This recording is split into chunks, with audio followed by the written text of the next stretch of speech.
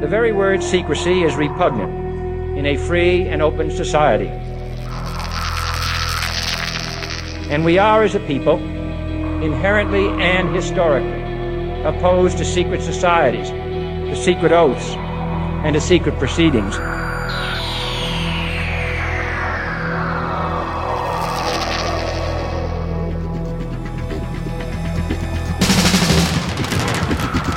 Our differences worldwide would vanish if we were facing an alien threat from outside this world. We must guard against the military-industrial complex. The questions you always had, the answers you were never given, the place to seek the truth. Welcome to Veritas.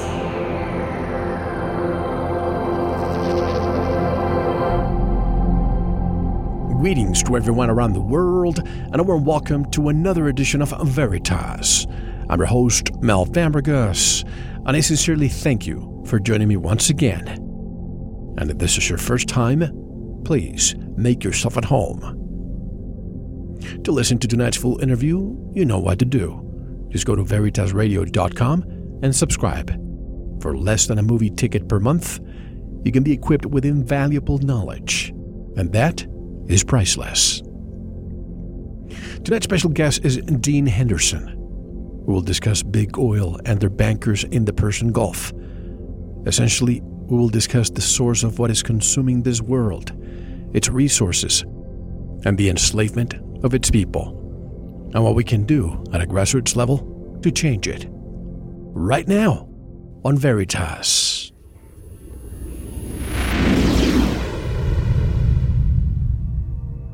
Dean Henderson was born in Fulton, South Dakota.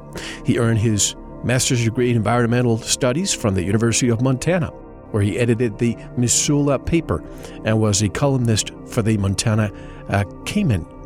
His articles have appeared in Multinational Monitor, In These Times, Paranoia, and several other magazines. A lifelong political activist and traveler to 50 countries, Henderson is co-founder of the University of Montana Green Party and the Ozark Heritage Region Peace and Justice Network. He was vice president of the Central Ozarks Farmers Union and the president of the Howell County Democrats. In 2004, he won the Democratic nomination for U.S. House of Representatives in Missouri's 8th District. He's the author of many books, including Big Oil and Their Bankers in the Persian Gulf, 4 Horsemen, 8 Families, and Their Global Intelligence, Narcotics, and Terror Network. He has become a global cult classic among conspiracy researchers, or as I say, parapolitical researchers, and it will be the focus of tonight's interview. To learn more about Dean Henderson's work, buy his books, and read his weekly column, visit his website at deanhenderson.wordpress.com, which is also linked at ours. And I would like to welcome Dean Henderson to Veritas. Hello, Dean, and welcome. How are you? Hey, great, Mel. Thanks for having me. Oh, it's my pleasure. And I was telling you offline that reading this book once again reminds me of why the world is the way it is today. The subjugation of the entire planet, mainly to oil, to drugs, and other things. But why don't we just give a quick background of yourself and how you started looking into these topics?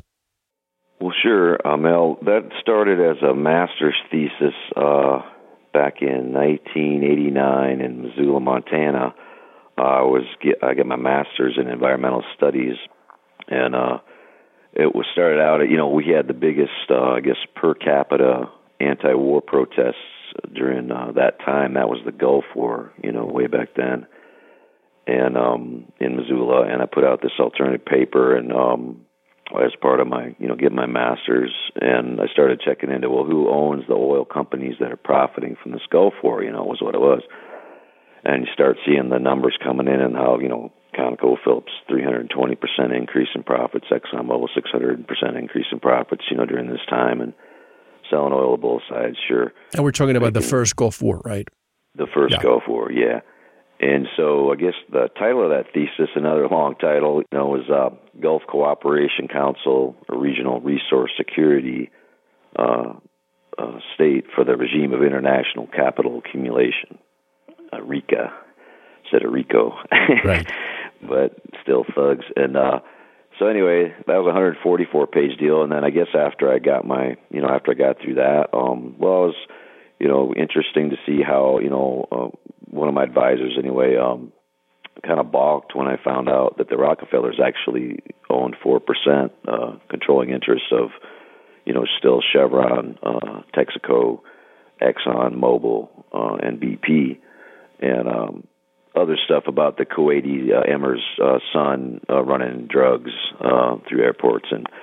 But even though these were facts and these were, they appeared in these just mainstream newspapers, but it'd just be these little clips that you had to notice. And that's kind of the world out there. If you notice the little things, the little, backstories and stuff, you can kind of piece these things together, in addition to knowing your history, of course. But anyway, so that interested me. Well, why would they, balk at that? It's a fact, but the people are so brainwashed, against believing in a conspiracy. Well, conspiracy is happening right now between you and I, Mel. We're conspiring to have a conversation about these things. So conspiracy actually happens every day. It's just it's perfectly normal. It's just if you have $100 trillion at your disposal, like the Rothschilds, and you cut a deal with the Rockefellers, and you're sitting in a boardroom, it can move the earth. I mean, it can literally shake the earth, with that kind of money and that kind of power behind the conspiracy. So, of course, it just kind of logical that these people would accumulate this wealth, and as the saying goes, wealth begets more wealth. So if these people had all this money way back then, well, gosh, they must have a lot of money now, and they do. And it turns out they're the people. So anyway, I got through my master's. I just kept reading, traveling, took stuff, I'd clip things out of the Bangkok Post or, Guatemalteco magazine in Guatemala, whatever, wherever you're at. Clip it out, save it, had a huge pile of, papers I was lugging around with me, and more getting into the conspiracy aspects of it too, Freemasonry and the Illuminati and, reading Jim Marrs, reading David Icke, reading, stuff like that, reading a lot of, probably over 100 books during that period of time after my, graduate degree. And this is where the book came from. So, I guess it's everything I know about this thing that's controlling the planet, and hopefully it can further the conversation, and hopefully it could be a research document for quite some years to come, is my hope. It's a very dense book. It's just very fact-filled, and some people it's too much. It's like, okay, yep, because if there was connecting sentences, there'd be 750 words instead of 450 or whatever. So. And at the first time I printed it, I was back in the old days when I did 300 copies, and you had to, literally pay for the paper, and so you had to keep it down there. But it's just dense, and it's hopefully it's like I say a research document. I think it's got 938 footnotes in that book, and so it's not conspiracy theory anymore at that point. No, and you crossed all your T's and you dotted all your I's. A lot of people, when we think of oil, we think of the desert. There was nothing there. It was full of nomadic people there. But then all of a sudden, British Petroleum and the United States came together, and something happened in that area of the world. Can you take us back in time with the history of how oil exploded and why the Middle East became what it is today? Sure. Well, it was all about Standard Oil, of California, and their big find, I believe it was 1943. And, before that, again, most of these sheikhs nowadays, they were pearl divers and laborers, and, the British had just basically carved up the Ottoman Empire with the Sykes-Picot Agreement and different things. Right.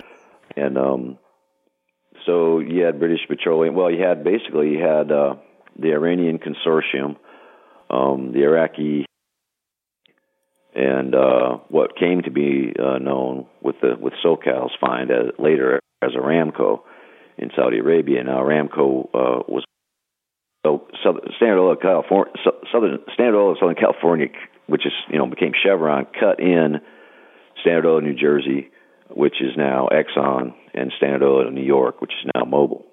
And it used to be the Seven Sisters, right? Used to be the Seven Sisters. Yes, Anthony Sampson, correct. And that's where my term that I'm coining in the title of this book and throughout the book is the Four Horsemen, is an updated version of Samson's Seven Sisters, which hopefully will become a household phrase, because it needs to be, because that's why we're paying more at the pumps. It's just that simple. These companies, of course, now own everything from the wellhead to the pump, so, and everything in between. So, not to mention nuclear energy, coal assets, natural gas assets. So they not only have vertical integration within the industry, they have horizontal integration throughout the energy sector. So anyway. So Aramco was the Saudi consortium of these companies, and the Iranian consortium was controlled by British Petroleum, and the Iraqi Petroleum Company was also British Petroleum, along with Shell, along with I don't know how you pronounce it. It's Total now. Total's the company now. It's the French company. It used to be some Compagnie, something or other. I can't even pronounce it. But it's Total is what that became. Total FINA, and that's the big French conglomerate. And anyway, they carved this up this way. These oil giants met at this castle, John Cadman's Castle, Scotland, BP, and literally carved up the map. And here's who's going to control what. I mean, that's how it happened. Meetings and agreements. And they did. And actually, the Blair, they were antitrust hearings into it. I think it was called the Blair Commission in 1955. So they carved up these assets. They basically started pumping oil. And then came, Bechtel, and, to build it all, along with Halliburton and, Flora Daniel was a big one back in those days. And then came, basically 13 families controlling the Saudi economy, all of who were either selling refrigerators for Canmore or cars for Chevrolet, or, on and on and on. They became agents of U.S. multinationals that then went in there, and then as the oil wealth grew in Saudi Arabia, were able to sell these other things. And while most people languished in poverty and, stuff. And, so that all sprang up in Saudi Arabia and Iran as well. We backed the Shah of Iran, of course, after the coup against Mossadegh in 1953. Yeah. We installed the Shah of Iran. He ruled till 1979. We backed him, and actually Nixon called it the Twin Pillars policy, which was Iran and Saudi Arabia. The Twin Pillars would always be providing oil for the United States and the West at at cheap cost. They call them the swing producers, but it just means you'll sell your oil cheap to the West. And they did, and there was, a lot of brutality through it all, of course, and bloodshed, and some of these countries ended up nationalizing their stuff, including Iran, and because of that, and then what happened? Which is a big part. And let me just say, for the Four Horsemen, correct me if I'm wrong, that's in the 80s and 90s. Before that, there were the 13, the Seven Sisters, but then they became the four, as we call it, Four Horsemen: ExxonMobil, Chevron Texaco, BP Amoco, and Royal Dutch Shell, correct? Correct. Now, Iran, this is so pivotal here. What happened with Mossadegh? We think of the Shah, but there was a Shah before Mossadegh.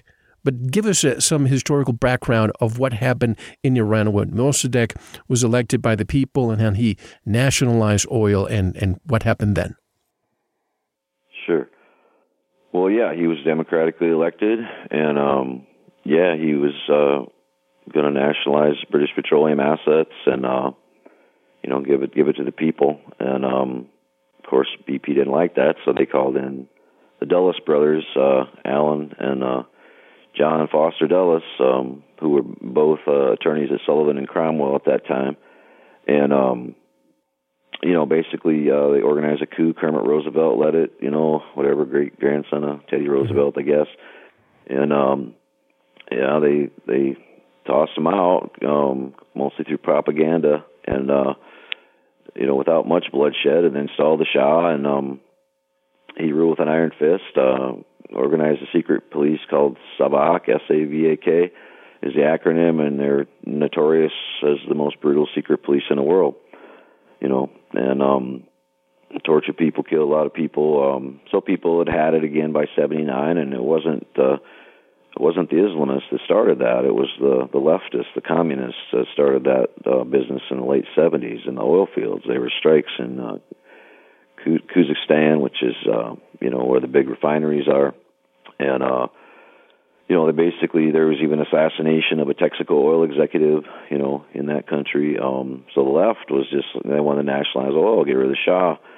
So basically, U.S. stepped in and sort of facilitated the Shah, the Ayatollah, coming in, because they'd rather have the Ayatollah and the fundamentalists rule in Iran than they would the leftists. But in the end, it's all backfired because Iran has become more moderate and moved away from the, I think it's definitely not a puppet of the United States anymore by any means. But the Ayatollah, for a while, was put to work. The first Ayatollah was, given lists of leftists by the CIA, and he went out and assassinated them for us. So, crazy stuff. But so we lost the Twin Pillars in '79. We lost Iran, so we still had Saudi Arabia. So what's Reagan do? Comes around, he organizes the Gulf Cooperation Council, which is, Saudi Arabia, Kuwait, Oman, Qatar, United Arab Emirates. Basically the 42% of the world's oil sits beneath these tiny little Emirates, which the British are. And to this day, British special forces protect the royal families in these countries. The best British special forces. And they're all monarchies. In Qatar, it's the Al Thani family, and who installed? In Kuwait, it's the Al I don't mean to interject. I apologize, but who installed those monarchies there? Yeah, the British installed them. And in fact, the United Arab Emirates didn't get its independence until 1973. Right. People forget that. Wow, that's not very long ago. So they organize this GCC, and they become the puppet, basically, of the West, the swing producer. And they're all, of course, single-family monarchies. Women have no rights, can't vote, it's just crazy. It's like feudal systems in the Middle East, and that's our allies in the Middle East, and our enemies are actually the countries that have democratic elections like Iran and Syria and, so forth. Yeah. So that says a lot right there, It's not it's just what we do. It's what the United States has done since Monroe Doctrine and since World War II, especially on steroids. Just overthrow people, put in people, for the banks, for the corporations, for the families, for the shareholders, for the bondholders, whatever. And we did it there. We did it, and it keeps backfiring. And the latest is the Ukraine, and it's backfired. And it's kind of same old stuff in that respect.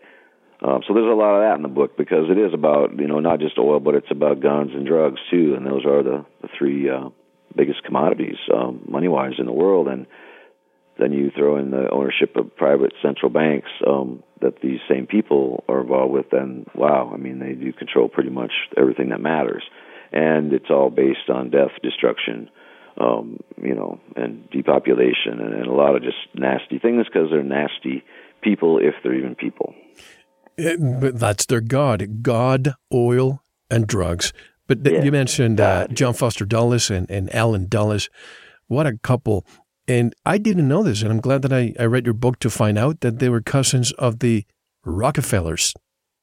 Yeah, that's interesting, isn't it? I remember finding that out when I was researching. I was like, wow, that's interesting. Yeah, sure. And that just, again, there's a nexus of international bankers in the CIA where they literally recruit the sons and daughters of bankers to be in the CIA. Or if you get high enough in the CIA, you might go work at Citibank next, see. And these families. So it is about bloodlines, and they're very careful and meticulous about who they select as advisors and who they select as, key people in intelligence and key people here and there and everywhere. So they're obsessed with bloodlines. They're cousins of the Rockefellers. And one of the funny things sometimes people, you're exaggerating this, and there can't be 8 families, that control the Federal Reserve and all these other private central banks. And I go, yeah, actually, you're right. I am exaggerating. It's actually kind of one family now because, they've really interbred to the point where, the Goldman Sachs daughter marries the Kuhn Loeb son, and the Warburg son marries the Rockefeller daughter, and the Aldrich son marries the Stillman daughter. And it's just like this, what Esquire magazine called it, the eugenics program for the Eastern elite. Yeah. They called Skull and Bones that, but it's kind of all like that. Inbreeding into one. Inbreeding into one, and it also maybe explains why they're just not very smart. Actually, it's kind of pathetic, but they're not. really. And maybe it's part of why. Maybe it's, becoming physiologically debilitating because they are inbreeding. And also learning, I learned a lot from this book. I thought I knew a lot about the history, but you put a lot of new knowledge out there for me. For example, once the revolution in Iran took place in 1979, I thought, of course, this is our arch enemy here, but we were giving them millions of dollars so that the Ayatollah could get rid of the leftists. And then you have the conspiracy also giving them money so they can hold the 52 hostages. Yeah, the weapons, of course, for the Contras and so on. But tell us about the holding, what Carter, of course, calls the conspiracy to keep the hostages until Reagan is elected. Oh, yeah. Well, that's that October surprise. Right. And Barbara Honegger, I believe, was the first person who coined that phrase, maybe. I'm not sure. But there's others who did, and it was a big deal. And basically, yeah, they kept the hostages, and they cut a deal. And then they basically pivoted the Ayatollah also, in addition to exterminating the Iranian left. They also, pivoted on Iraq. And while the GCC countries, our buddies, are saying, oh, Saddam, yeah, you owe us all this.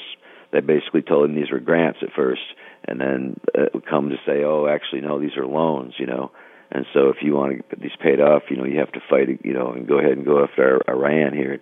I mean, we pitted them off against each other, and we just tried to, I think, decimate as much of those two countries as we could, using them against each other. Really sick.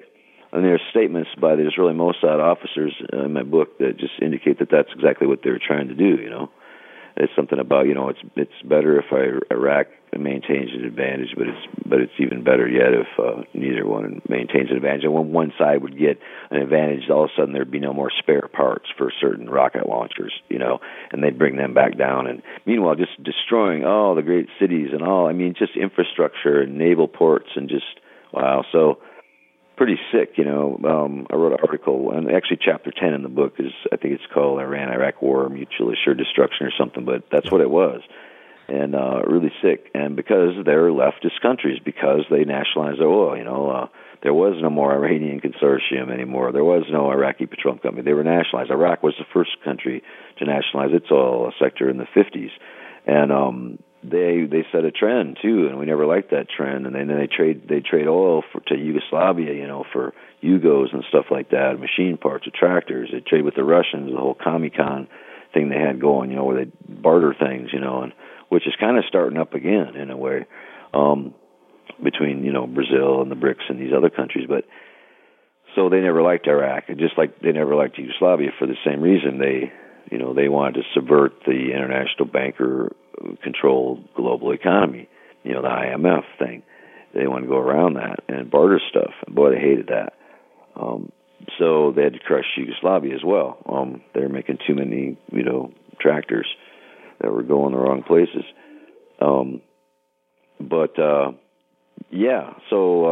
basically the October surprise, like you say, it was just, the weapons were given later, and that's where the enterprise comes in, and all these guys running drugs through Mena, Arkansas, of course, was part of that, and Pan Am 103 was part of that. I guess, hopefully my book, that's what I try to do, is connect these sort of seemingly disparate events and connect them together and show how, well, no, actually that was part of that, And you accomplished that. You accomplished that. You have little pieces of the puzzle, but at the end of the book, you see a lot of the big picture, and that's what I enjoyed. I mean, another thing that I learned, when we think of mind control, we think of MK Ultra, the CIA and other intelligence agencies, I thought they were the ones behind all of this, but the House of Saud, the Saudis, provided information to, let me just read this quote from your book. The House of Saud provided information to U.S. intelligence in the 1950s on how to create mind-controlled assassins. The Muslim Brotherhood claims to have first perfected this technique during the, guess folks, 11th century Crusades, when it launched a brutal parallel secret society known as the Assassins, who employed mind-controlled lone gunmen to carry out political assassinations of Muslim Saracen nationalists. The assassins worked in concert with Knights Templar Christian invaders in their attacks on progressive Arabs. Sounds familiar? Isn't that what we're seeing today, even today in these shootings we see in the United States? We work with Al-Qaeda to fight the Yasser Arafats of the world. It's the same. It hasn't changed a bit. To fight the Gaddafis of the world, we use Al-Qaeda. Gaddafi's a leftist. Gaddafi nationalizes oil. You know, it's just Iran. That's why we hate Iran so much. That's why we hate Syria. Not because they're anything. They just are leftists. You know, and the Americans just don't get that. I mean, we're such a right-wing country. We can't even imagine, you know, a country where communists win the vote a lot of times, which in Iraq they did before we bombed the shit out of them. And, you know, I mean, in Iran too. So it's just that's what Americans don't get. They think, oh, it's just there's a bunch of so hopefully again I think one of the themes, like that is one of the themes of the book, hopefully, is to show that look, there's these crazy Islamists that we created, that British intelligence, CIA, Mossad created. It's a fabrication, it's a computer program, whatever.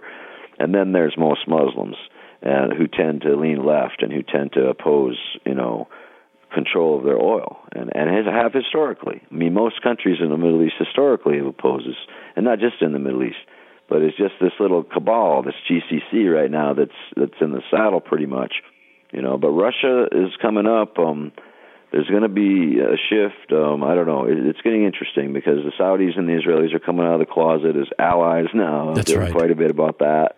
And it is in this book too. It's just real interesting. They're coming out of the closet, so it's almost like the Muslim Brotherhood, you know, which is now lodged in the House of Saud and in Aramco headquarters. Pretty much, that's like the headquarters of the Muslim Brotherhood right there.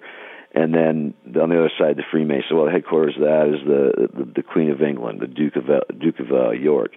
And basically, if you're a Freemason, you could know it or you could not know it, but you're an agent of British intelligence. And if you don't know it, well, it's not my fault. Now you know it.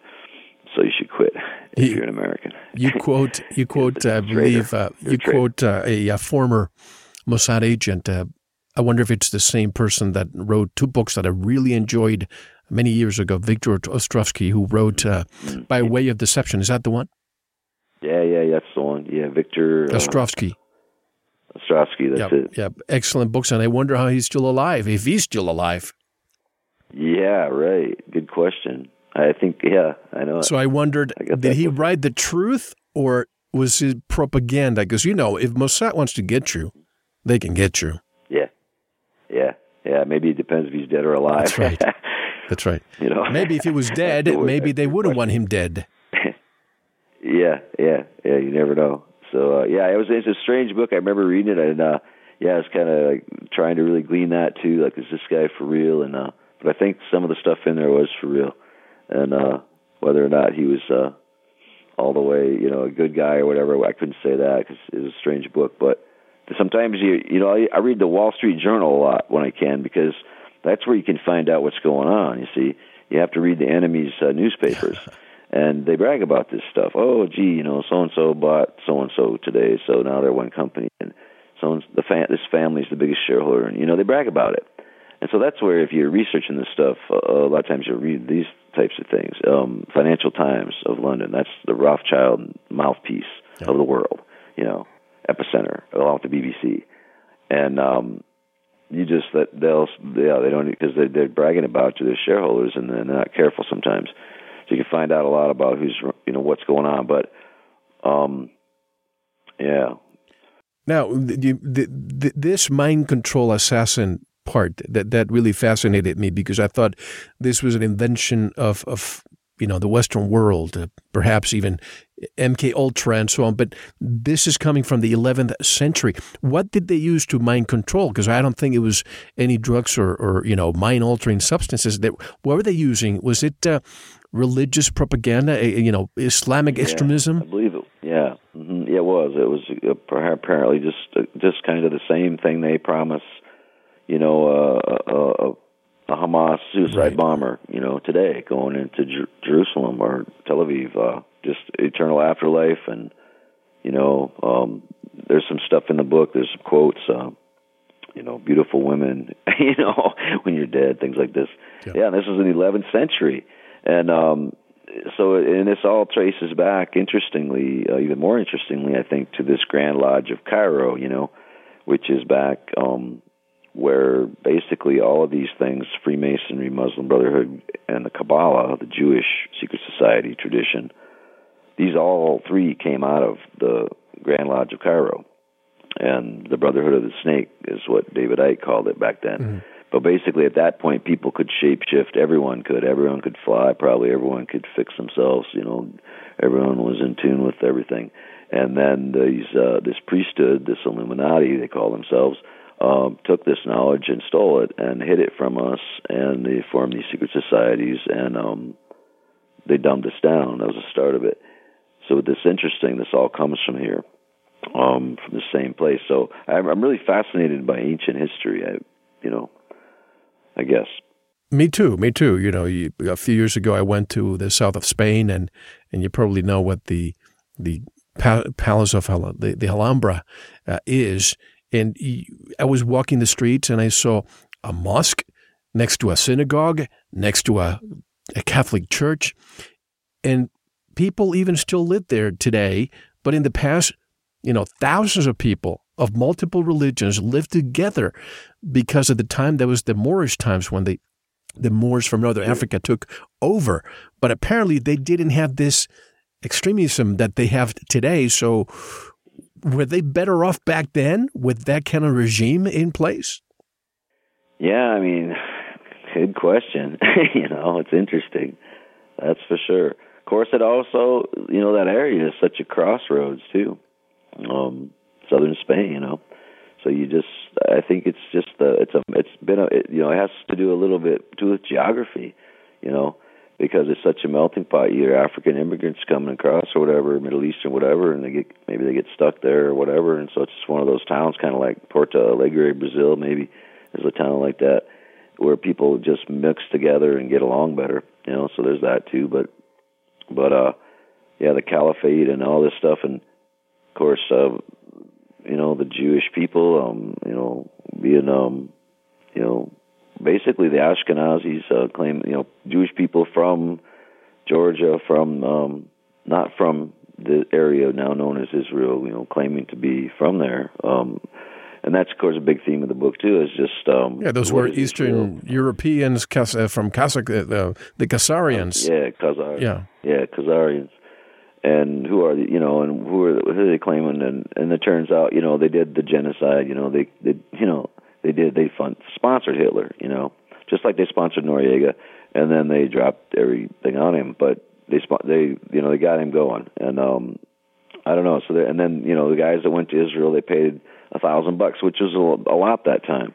So it was the elite Jews who tended to be the right-wing Jews, the most right-wing, who actually literally could buy their way out, going through this guy named Rosenbaum, who was Hitler's whatever, but he was a Jew. Yeah. And he was the guy. So it's really interesting what went on there. There's a lot of unanswered questions about that, and I don't claim to know much about that event itself, but I do know that these people financed and funded Hitler. This is a very, very sensitive topic, and sometimes I don't even like to talk about it because I get attacks from everybody. Yeah. But sometimes you have to tell the truth. I say it all the time that Hitler, he did what he did. Yes, was it to the magnitude that people portray? I don't know, because you have Stalin that probably killed 25 million. And how is it that we don't hear about that? Yeah. Well, yeah, and look at the Congo right now. In the last 10 years, there's been 5 million people die in the Congo. It's like bigger than Pol Pot, bigger than the Holocaust. It's like we don't even talk about it.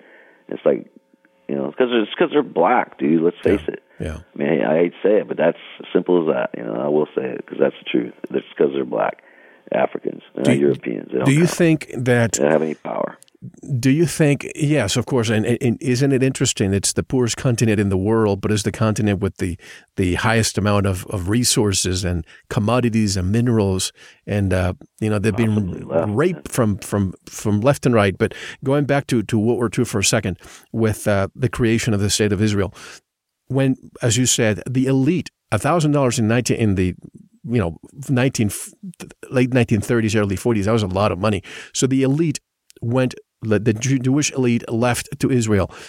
Do you think the ones who stayed behind and the ones who get killed in the Holocaust, do you think they were the sacrificial lamb so that the creation of the State of Israel could be justified by the world?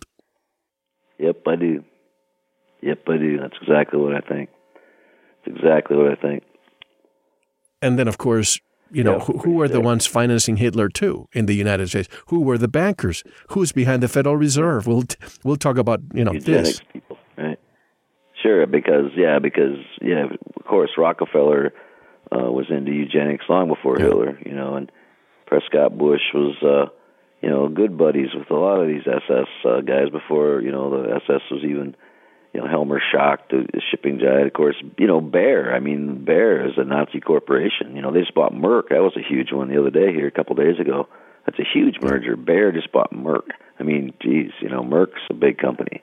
And so, again, this reconsolidation of, trillionaire assets that's going on, the biggest concentration of wealth. Bayer used to be IG Farben.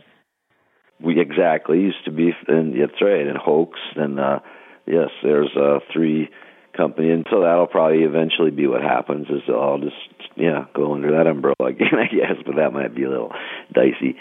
Who knows? But yeah, it's just again, it was all about just this setting up the state of Israel, and basically it's a Rothschild entity.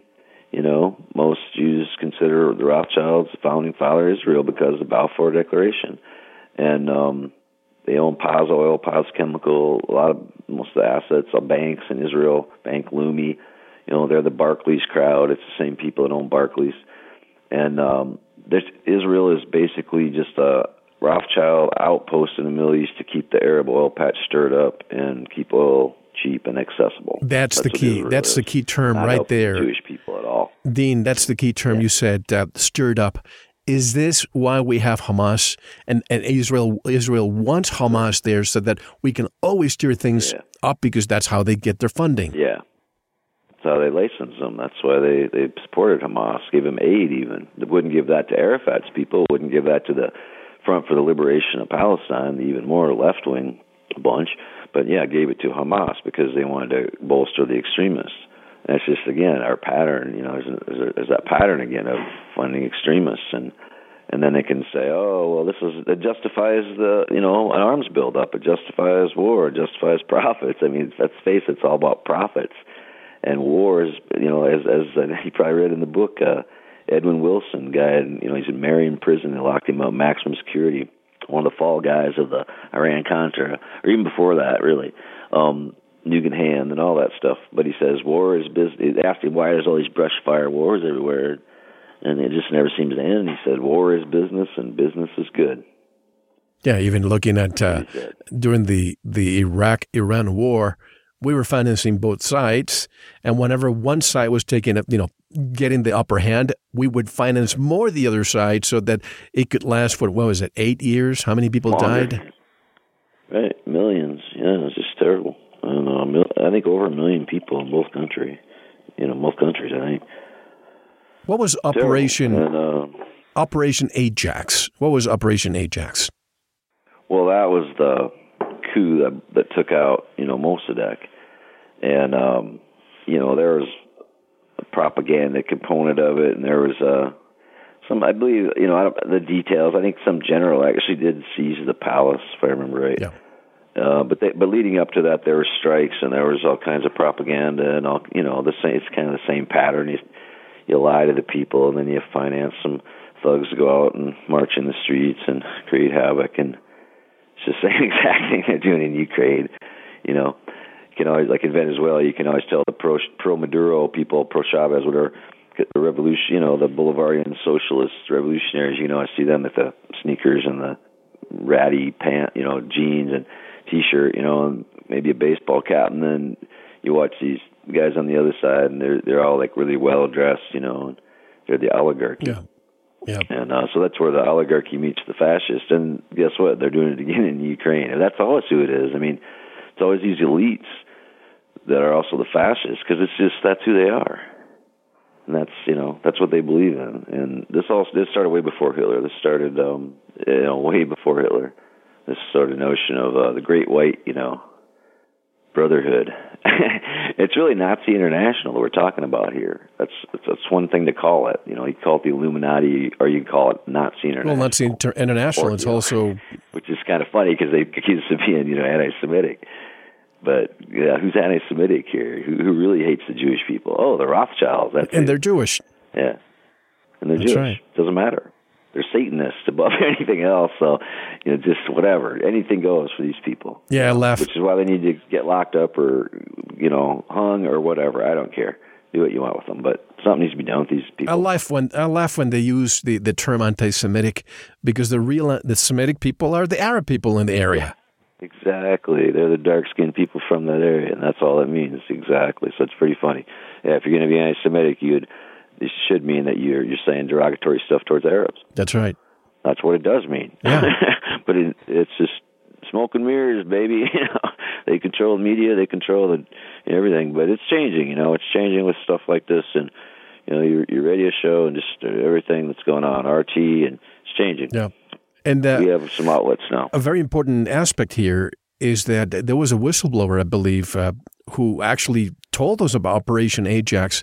Wasn't that Teddy Roosevelt's grandson who actually was the first one to come out? Because he realized what was going on, and he came out and told the world? Yeah, I think you might be right about that. Yeah. And also the term Manchurian Candidate. Is this from all these assassins? Is that where the term came from? Yeah, I'm trying to think. That came from actually a book, I think John Mark's book. Yeah, it was a title. It wasn't the title of a John Mark's book. But, yeah, it was just this notion of, basically trained assassins, programmed killers and stuff. And preceded kind of MK Ultra, I guess, But as we were talking about it, it's much older than that. And, you can get people worked up into some crazy stuff, That's right. And it's all mind control. I mean, everything is mind control at some level almost. Like the news is mind control. My wife says, we should watch baseball. And, it's kind of funny because a lot of progressives or whatever aren't into sports, but I am, because it's like one thing on TV that's actually happening. They're not trying to mess with you. A guy really is swinging a bat or whatever, or running to second base at least. So it's almost like the best thing to watch. Because everything else is just mind control. Movies, I mean, there's some good movies, sure, but boy, 95% of them is just mind control. Be careful. And the news, they all, I was talking to somebody regarding the weather the other day, and how the weather, it's they're reading from a script. You don't even have meteorologists anymore. They're just reading from a script. The same thing with all the reporters you see these days. As long as the woman is pretty and the man is handsome and they can read from a teleprompter, they're prostitutes now. Ken and Barbie, that's it. The prostitutes, they are, and that's what it's come down to. So I mean, I don't get, I just watch RT and Press TV. I don't watch, U.S. news anymore at all, except my local weather, and stuff, and that's it, my local news. But no, I don't. It's such, especially this Ukraine thing is just wow. Surreal. I mean, the way they're reporting it and not reporting it. What's your perspective on Ukraine? What do you think is really transpiring? Because to me, this exact point in time, to me, seems to be where the United States and NATO, they want a world war. And they're trying to poke the bear, Russia. And Russia is not letting it. They're ignoring it. All the sanctions, Russia's trying to just be cool about it. But I think once you poke the bear too many times, the bear will become disagreeable, don't you think? Yeah. No, that's the thing. And they've been incredibly restrained. The Russians, I've said that in many interviews, on Press TV and RT and different places. And they've been incredibly restrained. And I think you're right. I think it's a part of their econometric model that, basically, I noticed the 10-year bond was down around 2.42% today. So the bond markets now, interest rates are going even lower. And I think what's going on is they've been trying to reflate the global economy by keeping stuff artificially high, like oil and food. And just everything's high, how it is. But of course, the shareholders get rich too. The Rothschilds make more money. They can borrow money at zero interest and buy some oil futures and make whatever. And, so... but it's not working. it's not working, because really what happened is a permanent shift in the economy that, these jobs that went from America, they're never coming back. No. And it's all about robots and technology. And that's never going to, there's never going to be all these jobs again anywhere. So what are they going to do? And a war, a big war. That's what they did in the past, and it worked. And so, they're itching to do that. Also, because we're exposing them, they're just extremely paranoid right now, and they need to do something drastic because they don't like all this talk about them. I mean, there's a lot of talk about bankers nowadays, if you haven't noticed. It's good. Yeah, what about all the dead bankers? Probably haven't been talked about as much. Well, what about that? Who knows? I mean, I don't know, but, probably it has to do with investigations, and maybe it has to do with the, derivativist market teetering on the edge, about to crash, and these banks will just be liquidated and go to zero. I don't know, but it's interesting times, that's for sure. And so, Ukraine, it's a fuse they're trying to use to ignite a war. It's also resources. They're the third largest, grain producer in the world, and after Canada and the U.S. And it wouldn't be an exaggeration to say Ukraine is the breadbasket of the Eastern Hemisphere, along with Kashmir and India and a few other places, and China, so forth. But, it's really rich farmland. The IMF goes in there in October, and one of the laws in Ukraine was that foreigners couldn't buy the farmland. Well, of course, Monsanto doesn't like that, Cargill doesn't like that, whatever. So the IMF has already, they demanded that from Yanukovych. They demanded doubling of electricity rates, gas rates for people, taking away pensions from old people, cutting education funding, all these things in October, and he refused it. So it's classic John Perkins economic hitman stuff. They failed, so we brought in the guys with the guns, and they marched them out of the country at gunpoint, basically. The snipers were probably Mossad. There was Haaretz, the newspaper Haaretz was bragging about how there was an Israeli special forces, Delta Force, leading these people on the Maidan. They were bragging about it. I mean, it was all of the Israeli press. It's no secret. And so the Mossad was in there inciting stuff, and they had the snipers, and they started this stuff, and basically it was a putsch, and it was all about because they wouldn't go along with the IMF. So democratically elected president marched out at gunpoint, and then we're crying about referendum. But about Ukraine, you mentioned some of the names and what they're trying to accomplish there. But the way I see it too, Europe, I think, is waking up to the fact that they have more to lose if they go with us. Why? I mean, don't they get 30% of their gas from Russia through Ukraine? And then we have France yesterday defying the United States, selling Russia military ships. Did you see that? No, I didn't see that. Wow, interesting. So At the end of the day, I think, I'm not being, this is not treason for me saying this, but I think Russia's going to prevail with this. Yeah, I think I get that feeling too. I get that feeling. It's things are changing. We're in a declining empire, and it's going to be the BRICS now that have the influence more and more, and it's scary for the United States economy, But and who's watching patiently, saying it's our turn now? China, don't you think? Yeah, China, exactly. Yeah, and which is one of the BRICS, and exactly. So I think it is interesting, and I think Putin's playing it just right. Just don't fall into this trap, this World War III trap. Instead, we have to arrest the bankers. There's two choices. You can have World War III, or you can arrest these bankers who have been organizing all these world wars, every single one of them, and lots of wars before that and in between. So that's two choices, and it really is getting down to that. And which is why I guess I'm hoping that Putin will do something like this. He issue arrest warrants for certain people, Warburgs and Rothschilds and Rockefellers, and do make some hay out of this and make it a teachable moment, He's got the set a world precedent. stage. I think it'd be great, and who knows, but that's what we need. That's exactly what we need, because this is our moment to do these things. And if we don't, we'll be wishing we had 100 years from now. You know, here in the United States, we have this illusion that we are an independent, sovereign country. We know who rules Europe, the Rothschilds. Now, here in the United States, we have the Rockefellers. Do you think that there are puppets of the Rothschilds, and this country we call the United States is just an arm of the Rothschild empire? Pretty much. I mean, this is all goes back to that business roundtable stuff, back in London, 19-teens, I guess, which part of it, was the Balfour Declaration. Mm-hmm. Part of it was sending Cecil Rhodes to South Africa to colonize that area for the British. Rhodesia. Part of that was sending, probably the Rockefellers and the Kuhn Loebs were set up here to colonize this area. The Warburgers got Eastern Europe, and they carved it up. And so it's all this.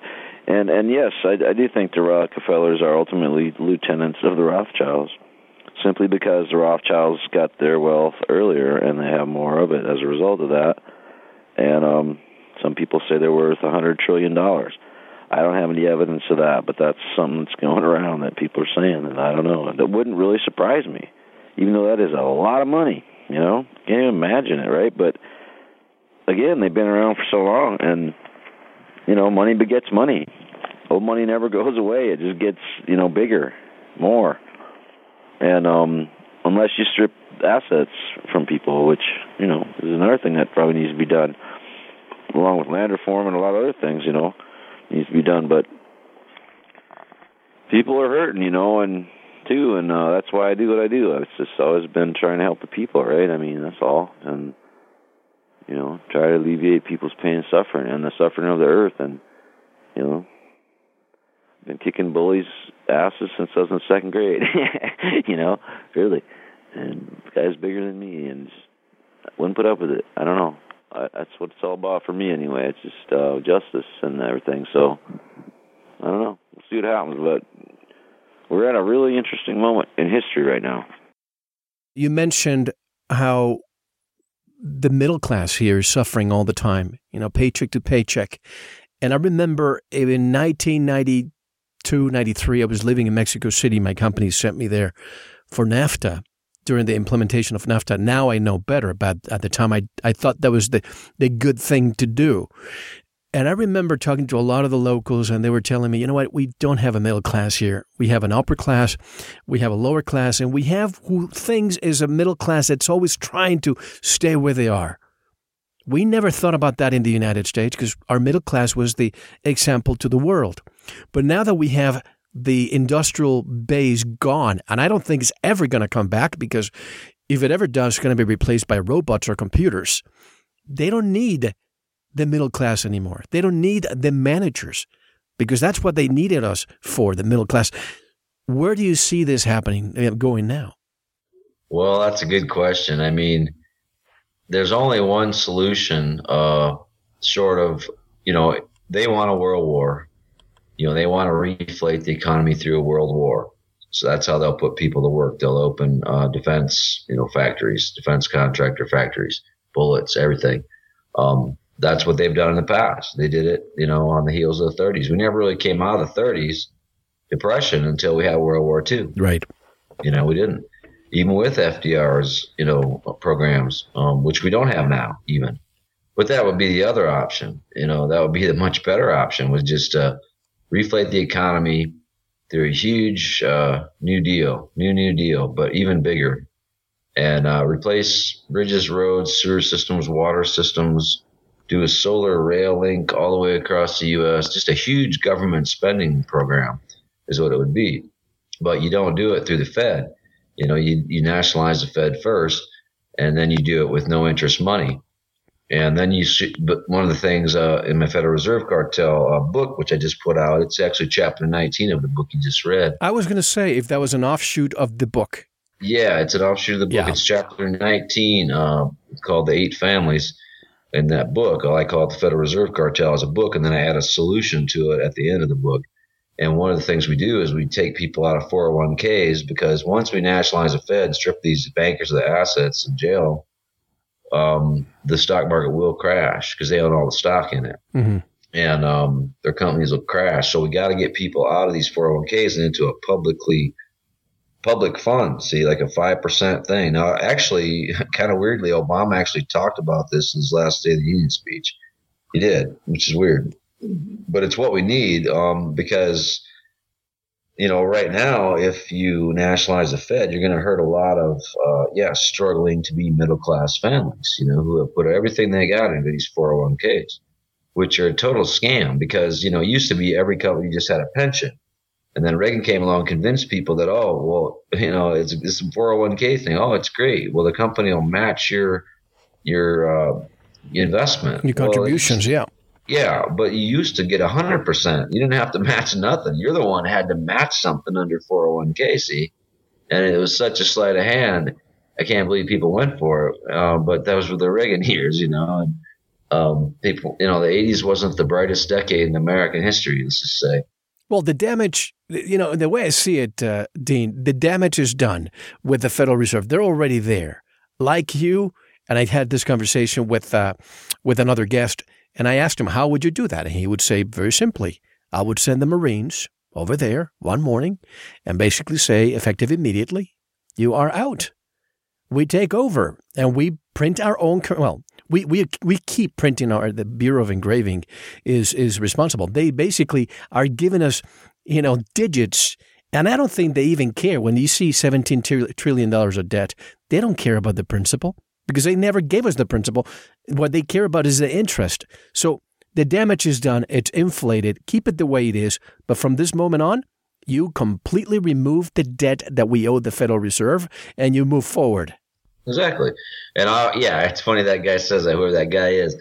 That ain't Webster Tarpley you talk about, is it? No. Yeah, because Webster talks the same stuff as me too. But I always say, send the FBI into the third subfloor of the New York Fed because that's where all the gold is, and put it back in Fort Knox. But same difference, yeah. Law enforcement, it's called. We use law enforcement tools that are at our disposal to confiscate the wealth that was confiscated from us illegally.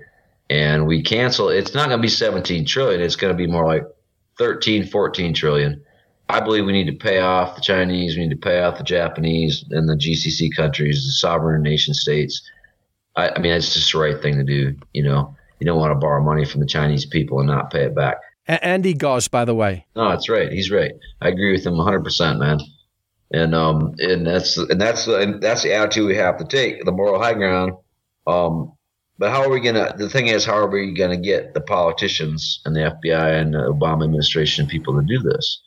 And the only way we're going to do it is just by yelling and screaming about it and hollering about it, maybe having to have a huge protest at the New York Fed at some point and just make it the issue. But I guess that's kind of my mission in life is to nationalize the Federal Reserve. I mean, everybody's got a reason to be here. That seems to be mine.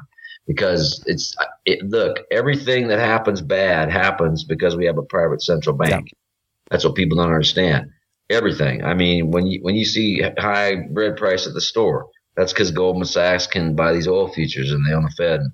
When you see companies merging like Exxon and Mobil, let's say, how many jobs were lost during that merger? Every time there's a merger, there's jobs lost. Mergers are not a good thing. Dean, it's better. It's a more diversified business community that employs way more people than these corporations employ when they downsize and streamline. And we're so productive. Well, why are we productive? We're working more. We're getting paid less. That's why. That doesn't help the working people. Productivity is not a good thing for me and you, man. It means we're being screwed. And neither is a high stock market, by the way. It means we're being screwed. The reason the stock market's at the moon is because they're winning right now. And we got to change that. I always say that slavery was never abolished. It was transformed into the 9-to-5 matrix. And, what you said that one of the reasons for you to be living is to get rid of the Federal Reserve. I have to tell you, if I had one weapon to eradicate something that would help the world, that is exactly what I would do. The Federal Reserve is this, to me, it is the head of the snake. It is the head of the Hydra right now on this planet. Yep, it is. And maybe we should. Thank you for listening to the first segment of this very important interview. To listen to the rest, go to veritasradio.com and subscribe. You will receive your login immediately. We'll take a short intermission, listen to some music, and we'll be right back. Enjoy.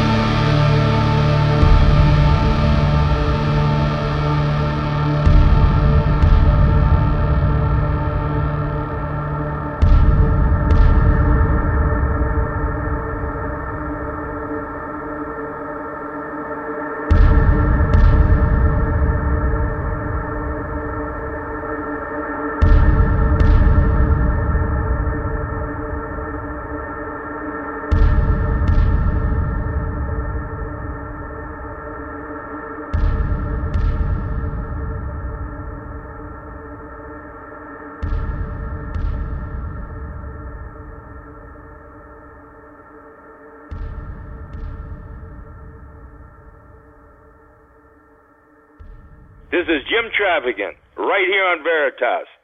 Beam me up on Veritas, Mal. Always willing to talk.